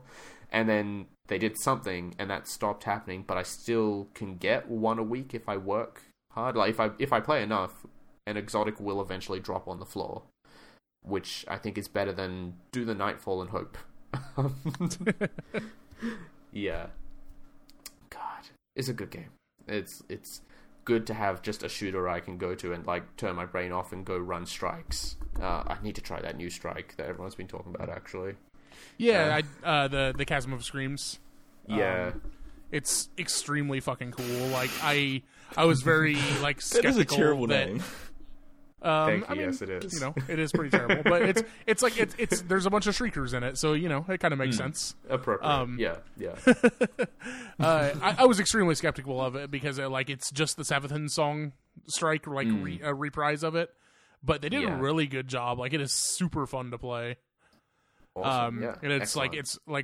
It really requires like some tight play to get through. So yeah, highly recommend. Plus, you get the thorn out of it, and that's extremely good. Well, yeah, exactly. I'm part way on the quest for that, and I do miss the thorn. I know it's never going to be as good as it was back when I first got it. It's not, but the new perk on it makes it the old thorn. Like, when you have that perk active, it does 7 with the poison. Poison ticks for 7. That's pretty good. Which is super powerful. God. It's just, it feels weird to me, the difference between the current exotic quests and Destiny 1's exotic bounties, because, like, I remember turning in bounties just hoping for an exotic bounty to drop as reward. And then I finally got the thorn where I was like, they want me to do fucking what? Sorry, what? I have to get 500 void kills? 500 void kills in the Crucible, death set you back. Yep. Hey, you know that really hard mission? Don't run away from it. Do all those waves, and then a boss enemy spawns. I'm like, oh god! Like that thorn was built on blood, sweat, and tears, so I didn't feel bad about 2-tapping people with it for about 3 months. Yeah, but at the same time, I felt a little bad. But like this feels more balanced. Like you have to play well to get that buff, because you get it from killing someone with it, right? Yeah. And thinking back of like the scattered Destiny information, it's all like slowly piecing itself back together in my brain. So if you kill someone with the thorn, you can pick up a buff from their corpse to make the thorn better, which is cool, and it kind of fits the theme of the weapon. Yeah, it's more or less works the same way that Ace of Spades does. Like, you kill someone with the Ace of Spades gets better. You kill someone with thorn gets better. Yeah. This is probably still not going to stand up to Ace of Spades, because that thing is that ridiculous. Thing is a beast. Oh man. But yeah, no, it's good. I'm looking forward to the future. I'm really interested in the next season, honestly. Like, Season of the Drifter hasn't fully pulled me in yet. I'm sure I will, mostly because it's focused on, like, something that requires a good internet connection to really get the best out of. But, like, if the next season is what it seems, and it's all about, like, exploring and finding these new secrets in the world, hell yeah. I've been hearing that. There's been some slight rumors going around, and one of the ones that I keep hearing is that the Leviathan might be a patrol space in. Oh my god! And that would be amazing. So I would love to be able to patrol around the Leviathan. Like, my favorite patrol space in Destiny 1 was the Dreadnought. So let me patrol around an enemy's ship. Like, that's extremely dope. Also, like, the Dreadnought's still there. Can we not just go back for there as a patrol space? Right. Come on, it's right there. I see you, Saturn-based map. Right. Come on. They just need to make all the Destiny 1 content and all the Destiny 2 content, put it into one thing, then add a little bit extra and make that Destiny 3 and say, here, this is all the Destiny. It's all in one spot. God, I really hope that's going to be the case. That's my hope for their future without Activision, is that they roll everything into one big game, add some new stuff, and just call it Destiny. Yeah, and I mean, at that point, it's basically WoW, but first-person shooter. Right. So, which is all I wanted in the first place anyway. Yeah, exactly. So Destiny good. Hope it gets better. Yep. So we can stop talking about Destiny again, so Charles can say something. Yeah. Charles, you can untie yourself from the corner of the room with Sekiro. Thanks. I was starting to worry that he wasn't actually going to come back. It's fine. Fell asleep. We could have talked for another half an hour, but you fell asleep. Just looking at the little clock in the corner of my screen. Yeah, right. Charles, tell me about Outward. Yeah, I'm a bit disappointed. Yeah, because the Twin Humanities boys really liked this game, right? To be fair, I've only played the very start. I'd seen it before they talked about it, and thought, that could be a fun one to play with Odin. Go on an open world adventure together. And then they reminded me about it. Then I checked, I'm like, well, it's not out here for another month. But that's just the physical. It's out digitally. So I was like, alright, we'll get it digitally. And it is... It's hard. Like, we died... There's no one complaining about easy mode and Outward. just saying. I mean, fair. Like, it's too much talking for I'm just too impatient. But it's your classic Western RPG where it's just someone has to talk to you about everything and tell you all the lore, all the thingies. That's fine. Like, we wanted just an adventure, so we got past the generic intro, joined in together. But then, because we joined in together straight away, like, everything's shared, and to leave the town, you got to get, like, a water skin, and we only could find one in the village, and it's a survival RPG thing, so you need water, and so, like, we had to kick Odin out. No, the game crashed, and so Odin's like, I'm like, Odin, just go find your one in your world, and then I'll warp you back into my world, and then we'll have 2 water skins. Solved. So that was kind of dumb, but... Then we literally walked straight out the front gate, fought like this weird wolf lion thing, fine. And then I was like, there's some guys attacking you. And because I was on a menu, I jumped out the menu, and there was these 2 guards, like, just completely killed us straight away. We get woken up in a prison, like a some kind of place, and there was a little note saying that we're going to be executed for our crimes. Oh god. Okay. But the door's wide open, but like it's pitch black, like it's nighttime. We cannot see a thing. Like, and we'd had torches with our bodies before, like before we died, but we don't have a torch. We managed to stumble around this room, not be able to find a door. Odin finds his backpack with all the stuff in. My backpack's nowhere to be seen, so I just lost all my money. I had like 65 silver, all my weapons, all my stuff, completely lost. Odin at least has his. We managed to stumble our way through a doorway by just like running into the walls until we found the doorway because it's that dark. Then we work out Odin should have a torch. He turns his torch on. It lights his game, but provides no light for my game, my side. What? Yeah. We're on. You can play this game split screen, which is very cool, by the way. Like, the fact that they've done split screen is very cool. But we have 2 consoles, 2 TVs, so in my side, it provides no light. We walk around a corner, and we're in this, like, barricaded fort, so, you know, like a bandit. Oh, it's not a bandit, it's like the guards, or I don't know. Some jerks who killed us. We get killed straight away again, because, like, though we respawned, we have 10% health. We die again. This time, we wake up back in that same space, same little prison thing. I guess it's trying to do what Skyrim did that, didn't they? If you, like, pissed off the guards and they beat you, you woke up. Yeah. It's doing you wake that. Up in prison. Yeah. Yeah. Again, my stuff. I'm naked. I've got nothing. Odin's pack, I think, is there again, like his backpacks. He picks that up. But luckily now, because time had passed, it's daytime. And so we could see how to get out of this dumb place. So we literally just Benny Hilled it out of there. Like, just like 3-4 guards chasing us. And so we just run around, me naked. Actually, both of us were naked, because I don't think we were dressed up again. And run out, and we're like, no idea where we are. You open up the map. I'd worked out how to open up the map, and it just doesn't tell you where you are on the map. There's no indicator. And I'm like, well, this is dumb. So we start just running, and then we find this purple area, which looked very pretty, by the way. Purple grass, purple trees, purple mountain. It was very pretty. The graphics aren't the best in general, but this did look pretty. And so we worked out roughly where we would be, but we decided all we know is we're supposed to be collecting money because we're being blamed for our grandma doing something, and there was a shipwreck that was at the start of the game, and because of that we owe the villagers money. I don't know what that works. But I'd lost all my money.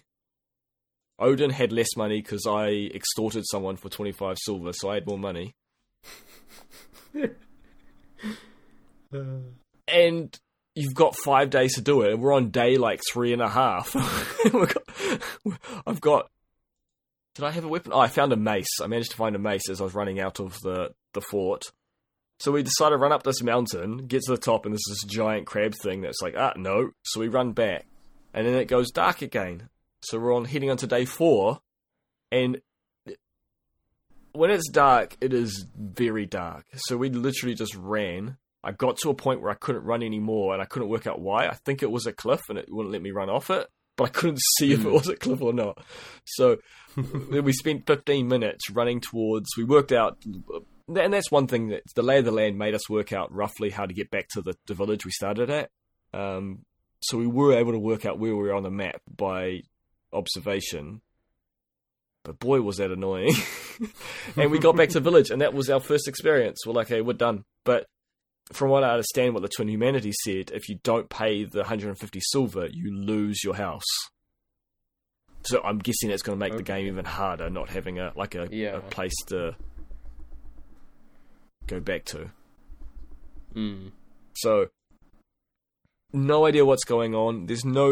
I found out afterwards, after we exited and quit for that night, that there is you can go play a tutorial, which is weird for an open world game. Sorry, so they just have a tutorial out in the world, like a quest that you have to find? No, it's in the menu, at the start of the game. Oh, okay. Sure. I just did 6. You go start new game. You don't. I never look at the menu at the opening sequences. And so I said, Odin, that's your homework. While I'm at work, you go play the tutorial, and you tell me how to play this dumb game. And it's clearly made with PC in mind, because the menu's just overcomplicated and not fun. They don't fit onto my TV screen, so I can't actually see what attack the weapons do, because it's off the side of the screen. And I can't find a option in the menu to adjust it so it all appears on my screen. My health circle, because it's not a health bar, it's a health circle, is maybe 1/3 off screen. Oh, and by the way, the time I was running, we were running in the dark from the mountain, we're trying to get back to the village, I had 1 pixel of health flashing. Like, it was... God damn it. I'm like... like, literally a pixel. I was like, I've got no health, Odin. He's like, look, now that thing's flashing. And it's like, one pixel was flashing, like, flickering red and white. And I got back to the village and tried opening the door and died. The door killed me.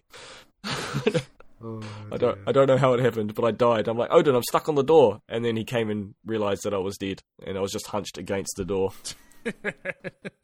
Oh, no. So, this might sound fun because the shenanigans we're up to, but it just wasn't. Like, there's something there that could be fun, but it was just too vague to start off with. Yeah. And not being able to see like what armor does and weapons does because of the screen layout, and there's nothing in the menu where I can see to adjust the screen size. Is a little infuriating. We'll give it a go. We bought it to make crazy adventure, like, let's play videos. Like, the idea is we play for an hour and just edit down the crazy stuff. So, hopefully we get a 10-minute video out of this from the hour and 20 minutes we played. Of just us running. I don't know. We'll see.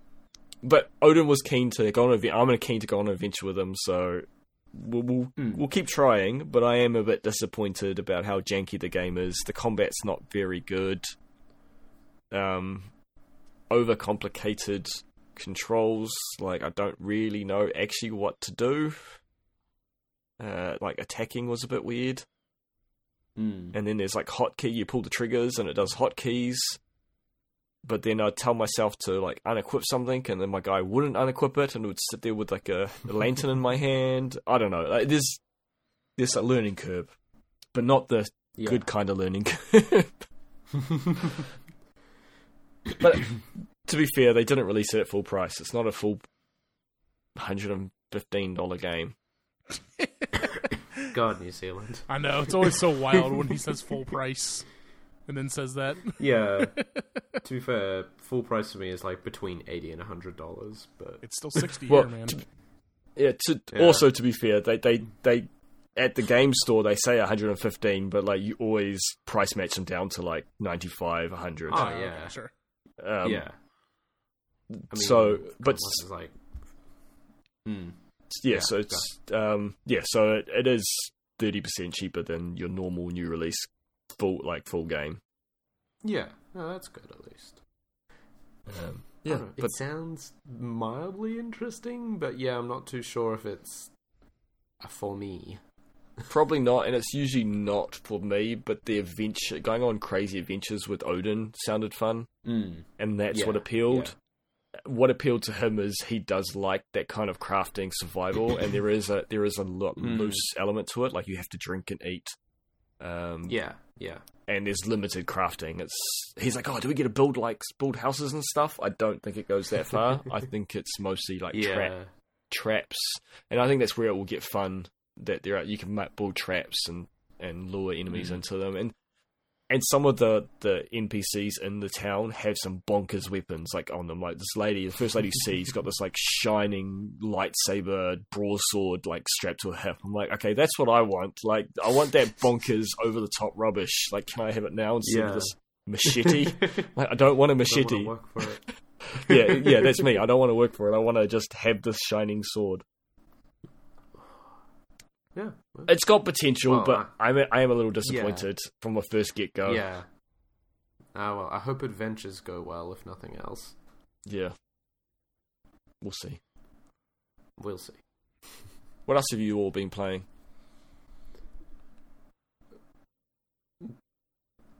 Bryan hasn't played any. Oh, Bryan, you've played Risk of Rain, or have you gone? Yes.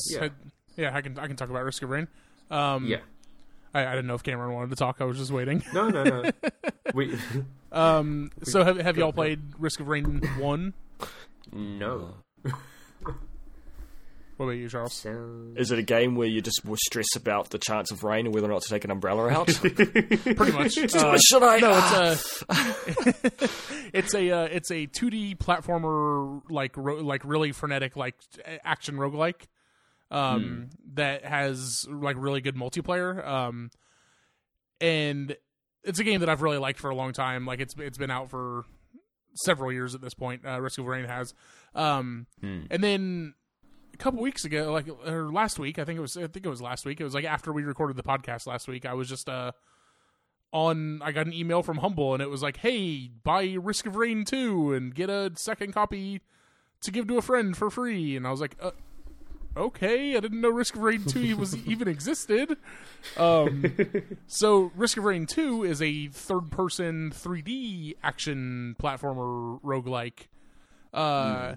And it is amazing. Like, the shooting feels really good.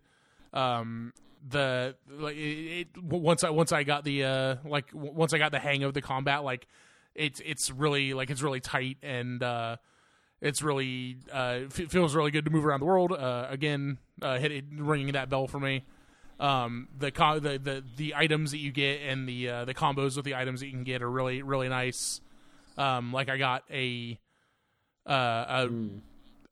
item that heals me when I'm standing, starts healing me when I've been standing still for a couple seconds, and then I got another item that heals me like as I'm moving around. So I just like had a constant heal going in that run, more or less, whether I was standing still and like trying to do DPS to a boss or if I was moving around.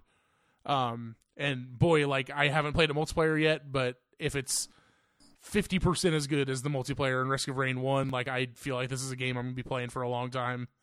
I kind of fell off Risk of Rain just over the years as other games and stuff came out, but I look forward to putting another like couple 100 hours into this one. Oh heck. I don't know if it's out on consoles at all or if it's coming out on consoles. I'm pretty sure Risk of Rain 1 is at least out on the Switch and PS4 maybe. Okay. Yeah, I think I've seen something for it on the PS4. Huh. But I highly recommend both games. If you haven't played. Yeah, I'll have to check them out. I can handle a little bit of roguelike, but I tend to get tired of repeating. What's the progression? Because you said roguelike, that usually implies that there is an end goal or there is some level of upgrading or leveling. So the only real progression that I've found so far is that you unlock other characters to play as. Other than that, I'm not sure if there is any like upgrading the characters or anything yet. Okay, and so is it just randomly generated levels? So it seems like the levels are all pretty much the same. Like it doesn't say this game is in early access right now. Risk of Rain 2 is. Oh, okay. It kind of seems like the levels are pretty much stock standard. Like every time you're in an area, it's that same area, but like the layout of like where stuff is different. I haven't beaten it yet. I've gotten pretty close, I feel like. So it's about getting better to beat the game, so you can beat the game. Yes. Okay, that's interesting. I like that.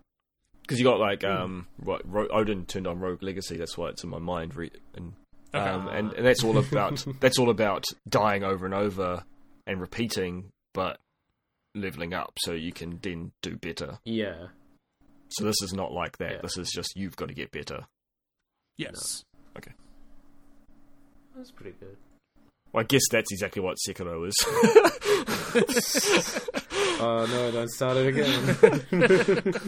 Right, like, bye. to be fair, I never really thought about that, but to some extent, in between Bonfires, Dark Souls, Bloodborne, and Sekiro are a rogue-like element. Yeah, they have some elements of that kind of repeating until you get good. Yeah. Yeah, interesting. Cameron, do you want to talk about playing Dwarf Fortress? I know you talked about it a little bit earlier, but let me clear my throat. So because I think a couple of episodes back someone brought it up, probably because of something I said, honestly. I think they're the person who talks about this Most game likely. at this point. I booted up Dwarf Fortress again. I didn't download the latest version. Pretty sure there's been a few patches since I last played, but I just booted up and potted around. And it was a pretty good time. So for those who don't know, Dwarf Fortress is, I kind of went into a little, it's sort of a super deep civilization / Minecraft style thing where you control a colony of dwarves starting a new city. But my favorite bit is right at the start where you decide how big you want the world to be and how old you want the world to be, and you click generate and you go and make a sandwich for about 20 minutes. You come back and it has generated the entire world, what it looks like, and the full history of every inhabitant in that world who has ever lived. Of every monster in that world that's ever lived, that is ever still around, and it's got like a encyclopedia mode where you can click through the history and say, oh, what about this elf who lived 500 years ago? What was their name? What did they like? What did they do throughout their life? How did they die? And that kind of stuff. So that's super interesting to me that it goes into that kind of detail. So I just made a small world, I made a fairly young world, and there wasn't really anything interesting that happened in history there. Then you set up your little expedition, you pick some dwarves, you can give them some skills, you make sure to take some supplies with you, make sure you take some dogs, cats, and cows, because you need animals. And then you set off, and it was really fun to get back into a simple game. I have a fairly simple graphics pack I jury-rigged onto it, just because, like I said, I can't stare at ASCII symbols all day, because they'll end up meaning nothing to me. And, it was fun. I'm still very bad at the game because I never got super into it, and I still use I believe it's called the Lazy Noob pack someone made, which has a PDF program that you can edit changes in there, and it changes behaviors in the game for the dwarves, which is really helpful instead of having to find each one individually and open them up and say, hey, go do this instead of whatever you're doing right now. And yeah, I'm going to keep playing it and hopefully have some of the emergent story, which is the big thing with Dwarf Fortress, is it over its years and years of development, it has had some really weird, wacky, and wonderful things happen. I think the story people should always hear about Dwarf Fortress is the story of cats dying of alcohol poisoning, which is... I mean, it's confronting, but the idea is it was fairly early in the game's development, and the creators had just added taverns. So instead of drinking at home, the dwarves could now go out and socialize and drink. And as an unintended side effect of this brand new feature, all it was a new room with some new dwarf behaviors to go along with it, was everyone's cats started turning up dead in piles of their own vomit. And eventually it traced it back to, if you order a dwarf to do something, they take the drop whatever you're doing and come here literally, and will just take whatever they have and throw it onto the floor and go do whatever you've told them to do. So if you ordered a dwarf in the tavern to get back to work, he would take his mug of beer or his glass of wine, smash it on the floor, and go off to work, which, relatable. And this would leave puddles of alcohol on the floor, and the cats would walk through the puddles of the alcohol, and the creator really loves cats, so as an animal they have a ton of extra stuff they do that other animals in the game don't do. So they have realistic cleaning. In a previous patch a couple of years earlier, they'd said cats clean themselves with their mouth, so whenever they clean themselves, whatever dirt is on them is ingested and they digest it, and it goes through their system like that. And so now when cats were walking around in the tavern, they were getting alcohol on their feet, cleaning their feet, and getting drunk. That would all be fine. That's all working as intended. But the numbers were off, and so because it was tracking a value of 1 alcohol, it assumed that on each foot was a full mug of beer or a full glass of wine. Oh, jeez. And so the cat would walk through the tavern, sit down on a bench in the tavern, clean itself, and immediately go through all the stages of drunkenness up to and including death. Oh no! That is very funny and very sad. Yeah.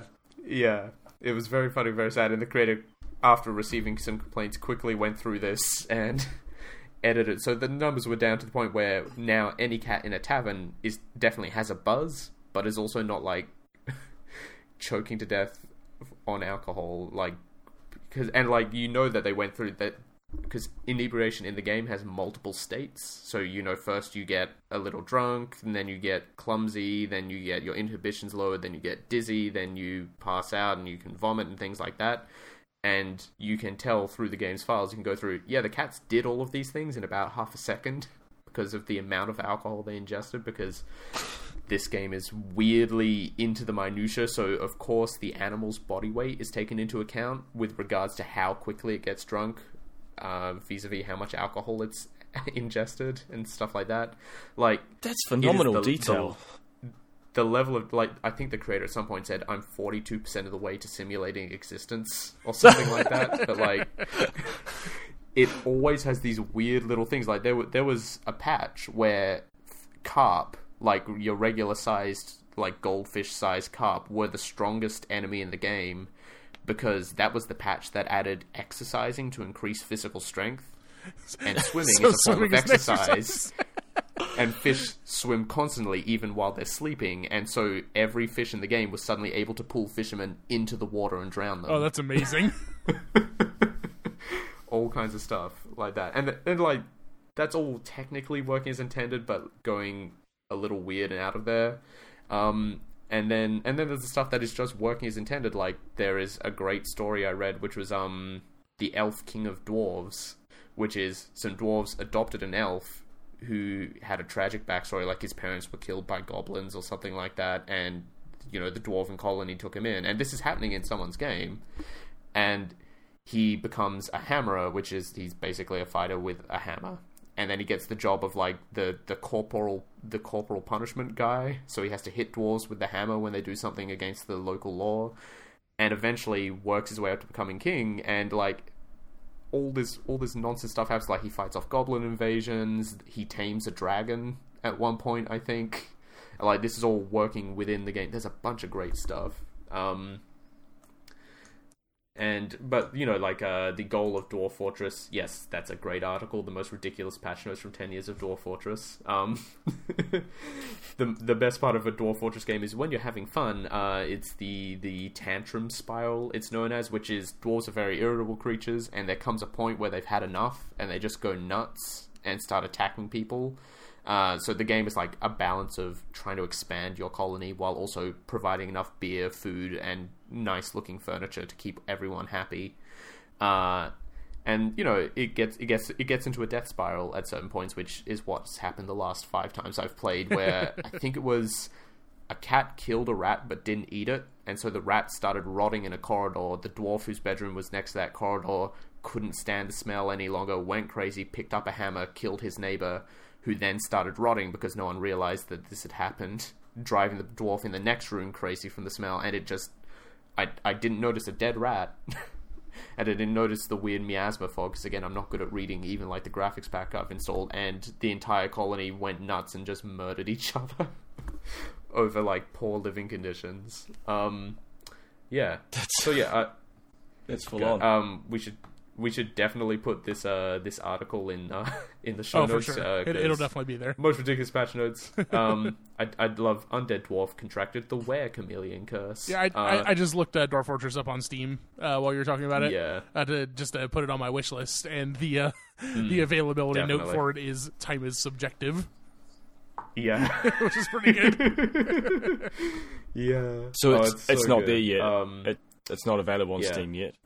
No, not yet. Not yet. It will be coming. It will be coming. Ostensibly sometime this year. There's been a lot of good patches over the year. I'm a big fan of the early ones. 2005 was just fixed a bug where animals can rent rooms, fixed a bug where animals pick out clothes to wear, fixed a bug where mules shit luggage, and cleaned up the bear situation, which is beautiful. It's just... As like, the community around it is really great as well. Like, people love this game. They love all the dumb nonsense that happens in it. There was actually like a play-by-post style one where everyone would take a save file for a year and try and take over the colony. I believe it's called Boat Murdered was the name of the colony or something like that. Oh yeah. And the thing with that was, it was just, they settled in an area with extremely hostile elephants, and instead of dealing with like goblins or werewolves or anything, just every couple of years a herd of 200 odd elephants would come out and try and knock down the fort that they were building and try and murder everyone. They had to build this elaborate set of elephant traps in the castle gates and everything. It was beautiful. It's I like the depth of simulation, because again, it simulates everything really well. The combat logs are kind of horrific to read, because it's like, you know, the elephant struck shield dwarf Nagrek or something in the upper thigh, bruising the muscle, tearing the flesh, breaking the bone. Like, there's layers of information. Like, you know, an attack will hit someone on the skin, then damage will pass through the layer of fat under the skin, into the muscle, down into the bone, depending on how damaging the attack was and things like that. There was this, going back to patch notes, there was a point where they added mouths as a feature and then immediately had to patch in you can't gouge someone's mouth out in combat. Because it was an aperture on the face, and before that the only one was the eyes, and so obviously a person's eye could get gouged out in combat, but you can't really gouge out someone's mouth. All that kind of stuff. I know. It's a super interesting project, and again, I'm really happy to see it hopefully coming to a broader audience, and it's really fun if you're okay with taking the time to learn how to play it, which hopefully tutorials and mouse support and actual graphics will help immensely with for most people. Check it out. It's free as well. You can download it for free. Just look for it online. If you want to get it on Steam, you will have to pay for it, but sure. It's a good game. It's just so different to everything else, I think, is what's great about it. I've rambled on about it for long enough. It's pretty cool. Yeah, definitely one of those games that I want to take another run up at some point. Like, it can be really difficult to get into, but, like, I feel it is worth it. Even if you don't end up playing the game a lot, getting into the community and reading about the game is always great. So, yeah. There's more to talk about, Vader. What's Legends Untold? Yeah, I've never even... This sounds like the most generic video game title of all time. I can't tell you because it's Untold. It's not a video game. I'm stealing some of Richard's cardboard. It's a board game. It's a tabletop game. Uh-oh. Amazing. This was a Kickstarter one that the developer guested on Richard's podcast a while ago, and I was intrigued by the concept of it. And I backed it, and I got it this last week. And, okay. Nice. Extremely detailed and complicated. It's a small box game, but as I said on my Instagram post, it packs a big punch. I'm looking at the Kickstarter right now. I'm seeing an estimated delivery December 2016, so keeping in the tradition of good Kickstarter delivery times. Yep. I forgot it had been that long. It's expanded a lot since what it was originally in Kickstarter. And they, the box got bigger, but obviously we still get the price of Kickstarter. There's an expansion in which I wish I'd backed for as well on top of this, but I've been in talks with the developer, and I might be able to get that still sent out. Oh, nice. They've got a distribution place in Australia that's holding on to extra copies, so I may do that. It's an adventure game, and that's what intrigued me. It's taking kind of the Dungeons and Dragons, but simplifying it into a quicker experience is what the original pitch was. But I've only had a chance to run through the tutorial campaign. They basically give you put these cards in the deck in this order, and then it runs through and explains through a scenario. And so me and Odin ran through that last night, kind of learning the process of the game. So I think the first few times it could take quite a few hours, but once you kind of understand the flow of turns and actions, it will probably speed up. And so the idea is you can do an episode or a campaign or a scenario, I think they call them, within an hour kind of thing. But it still has that depth of character development that you can have in Dungeons and Dragons. It's a card-based adventure game. So you have decks of cards that reveal what you're coming across. There's also map cards, which I think is really clever. So you have like these little cards, and it creates randomness in each time you play a scenario, because you may have 10 scenario cards or map cards, and you have the starting point, and then when you pull the next one, it's random. And so, but there's an entrance point. And so you pop that map card down, and then that new map card may have 2 or 3 exits. And so then you choose which exit you go to, and then you can backtrack and go down another exit. And so it really has that dungeon crawling feel to it, because you're literally going through a dungeon in a map, but it's still random, so it has that replayability. It's very, very complicated. Like the rule book's like 50 pages long. So I've spent most of this week reading it. But I think it's going to be... Not like the whole week. I mean, when I've had spare time. But yeah, some of the mechanics are really cool. Like, it's hard to explain it all, but one of the things I really like is you have talents for your character, and as you level up your character, because you can play a full campaign, which continues your character with people, which is cool. So you level up. Your talents provide abilities that you can use, and you tap them when you use them, just like you would in like Magic the Gathering. Like, you turn it on its side and it's used. But these talents also are your hit points, rather than having a separate hit point tracker. When you get wounded, you have to turn over, or what they call drain, one of these talents, so then you can't use it anymore. Okay. But that also is your hit points. So if you lose them all and get one more hit, then you are put unconscious.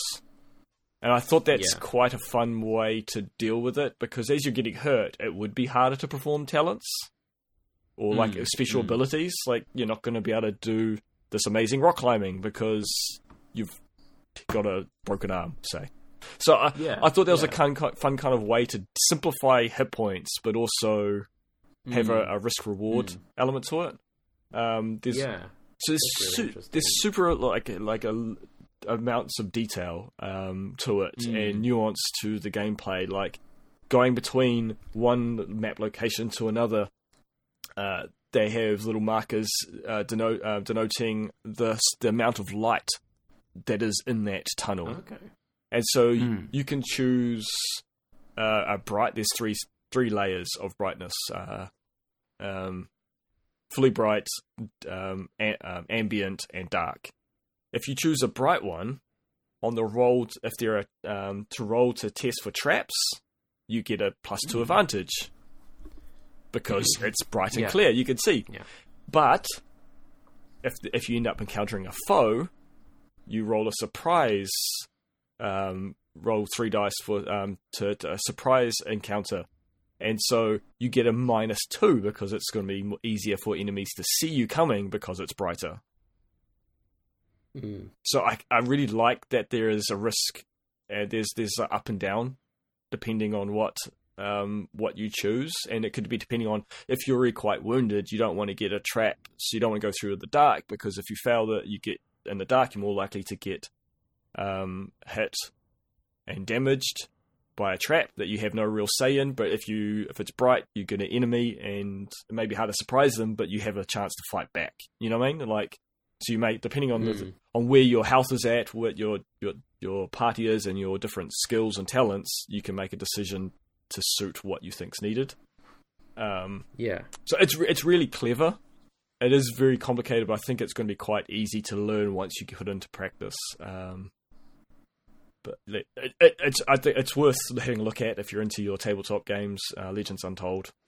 So I wasn't totally clear on this. So maybe you said this and I just missed it. Are you playing this all like solo? With Odin. Okay. It can be played solo. Yeah.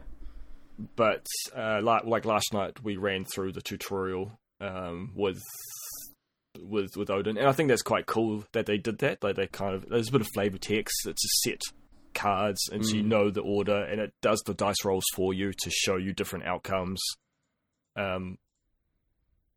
But it was cool that they did that, and not enough games kind of do that with their rules. It's just kind of like they might have a tutorial scenario, but they don't really explain the ins and outs of it, and it tell you what to do. So I thought that was quite nice that they took the effort to make that. But yeah, you can play solo, 4 players, the normal like 1 to 4 players, but it does have room to allow. There is like a side rule in the rule book saying if you've got added heroes, then add this. Like, for example, you might draw a foe card, an enemy. Oh, what's cool when you're encountering, I think it's when you encounter foes, there's a little icon on the map card that you've just gone into.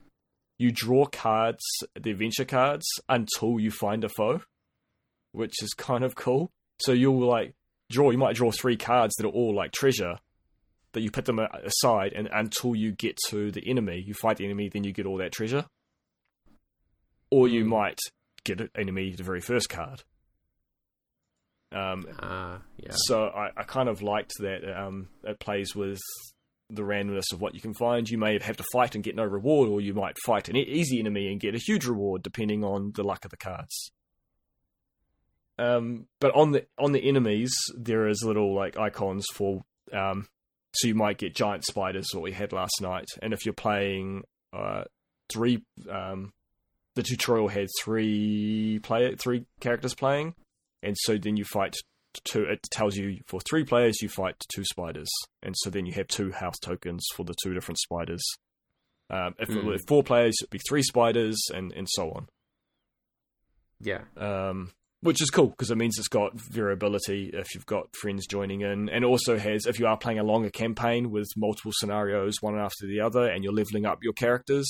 If you've got a friend that just turns up to this game tonight, it's got rules to help you set up a character to create the correct level for them to join in with the party that you've got. No, that's good.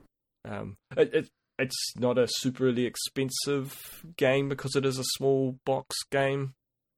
I don't know what it's retailing, to be honest, because it was kickstarted, but it's not going to be huge like some of these other, like, what's that massive one that you and Dave have? Kingdom Death. Yeah. Or Gloomhaven. Kingdom Death is what Dave and I have. I don't have Gloomhaven. But yeah, they're very expensive, but you get a lot with it. There's all the miniatures. This is a simplified, easy to transport version of that kind of adventure type game. Yeah. And that's what appealed to me when I first heard about it. Looks like you can get everything that the game that exists for the game so far for £60, which is, I don't know, like $80 ish. And that's and that's I'm assuming that's the sewers and the cave set. It's caves, sewers, and 3 boosters. There's a druid booster, an alchemist booster, and a treasure booster, I guess. Yes. So I got, by kickstarting, we got the boosters as an added bonus for free. Okay. And I just got the initial caves. It did really well, and the sewers were added on as, an add-on afterwards, I think, because of stretch goals. I can't remember. It's been a long time. And I had the choice to upgrade, but I didn't, because I didn't have the money at the time when that was offered. But it's not bad. Yeah, it looks pretty cool. I might end up buying this. I might wait a little bit to hear how you continue liking it, but it looks cool enough. Yeah, and the cards are well made. It is very complicated, as I say. I'll repeat that, but I think it's learnable. I have an important question for you, actually, about the cards. Go. You said they're well made. Are they Magic the Gathering card sized? The standard cards are, yes, I believe. Sleeve them? I believe so. I will confirm afterwards because I have some sleeves. Because that's the same size as Yu-Gi-Oh! They're the same size as Yu-Gi-Oh? Yeah, well, like Yu-Gi-Oh's a little bit smaller. Oh, they're a little smaller, are they? Yeah. Okay. I've got some Yu-Gi-Oh cards and I've got some sleeves. Sleeved Yu-Gi-Oh cards. Do you need me to send you a package of Magic card sleeves with your katana? I don't know. I'm sure I can get them here. While you guys were talking Destiny, I was actually just looking up shipping for your lumps. Oh, yeah. We should probably figure that out, shouldn't we? Your pineapple lumps. We're doing some side dealing along here, Cameron. Yeah. But yeah, I'll it's a wonderful industry. Yeah. I'll test the sleeves I've got on them and let you know, Brian, afterwards. But they seem standard card size. Like, okay. There are bigger cards, like the character cards are bigger and the environment cards are bigger. But they're not going to be handled. I fucking love sleeving cards, Charles. Fair enough. But the cards you're going to be handling more are normal card size. Okay. To protect them. Yeah. Double sleeve those bad boys. Give them a nice shuffle feel. Nerd. Sorry, I didn't say anything.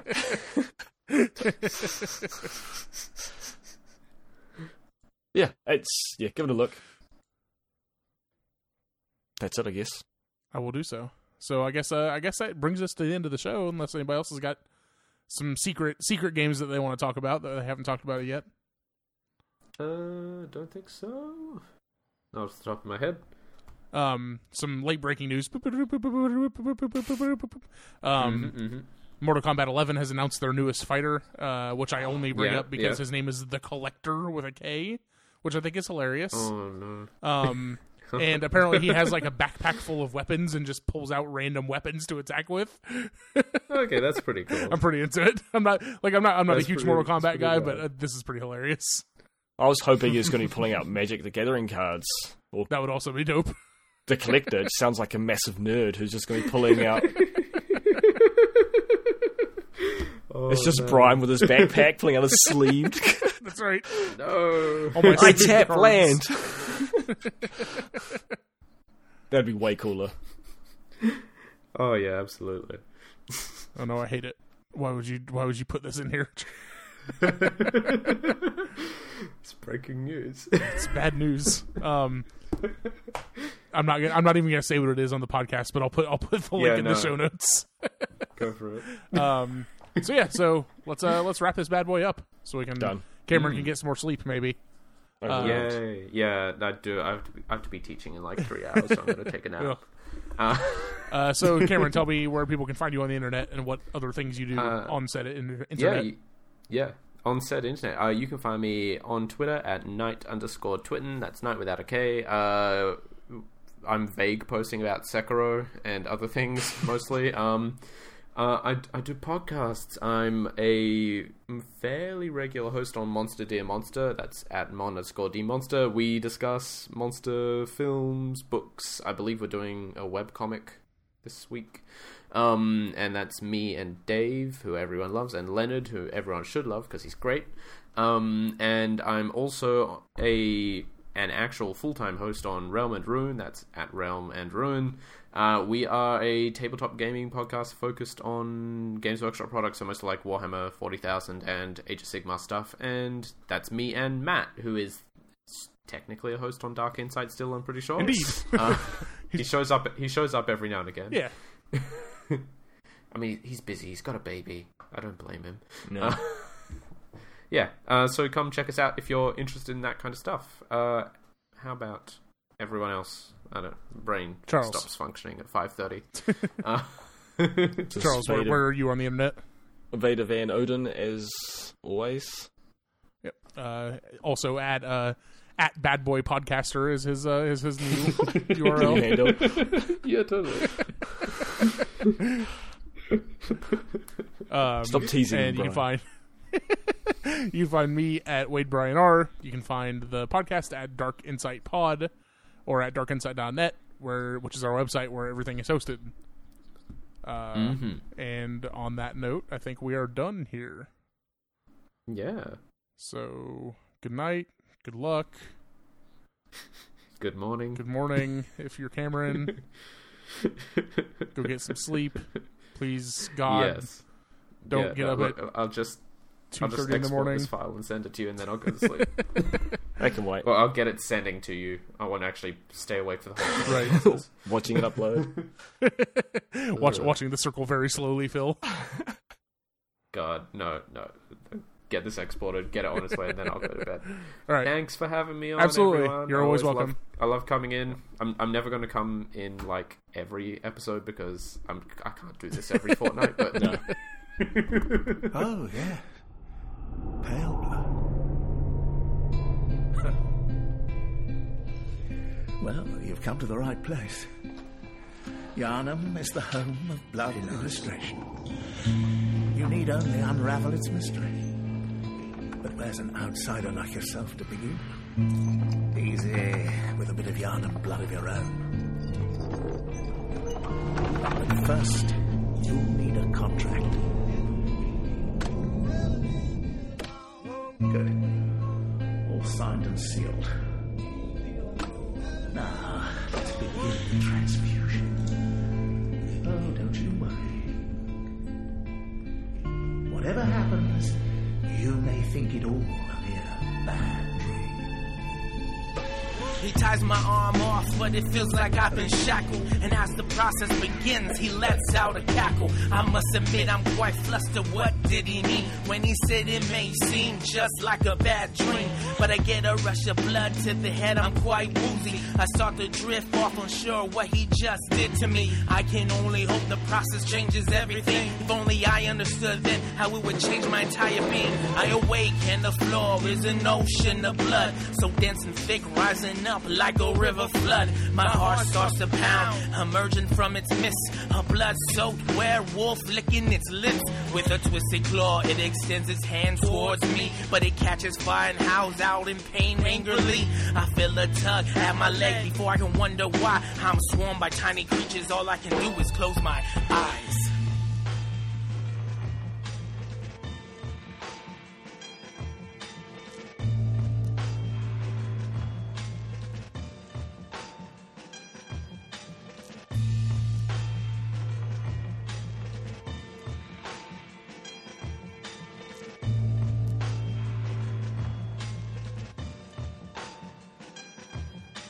Ma pauvre muse, qu'as-tu donc ce matin?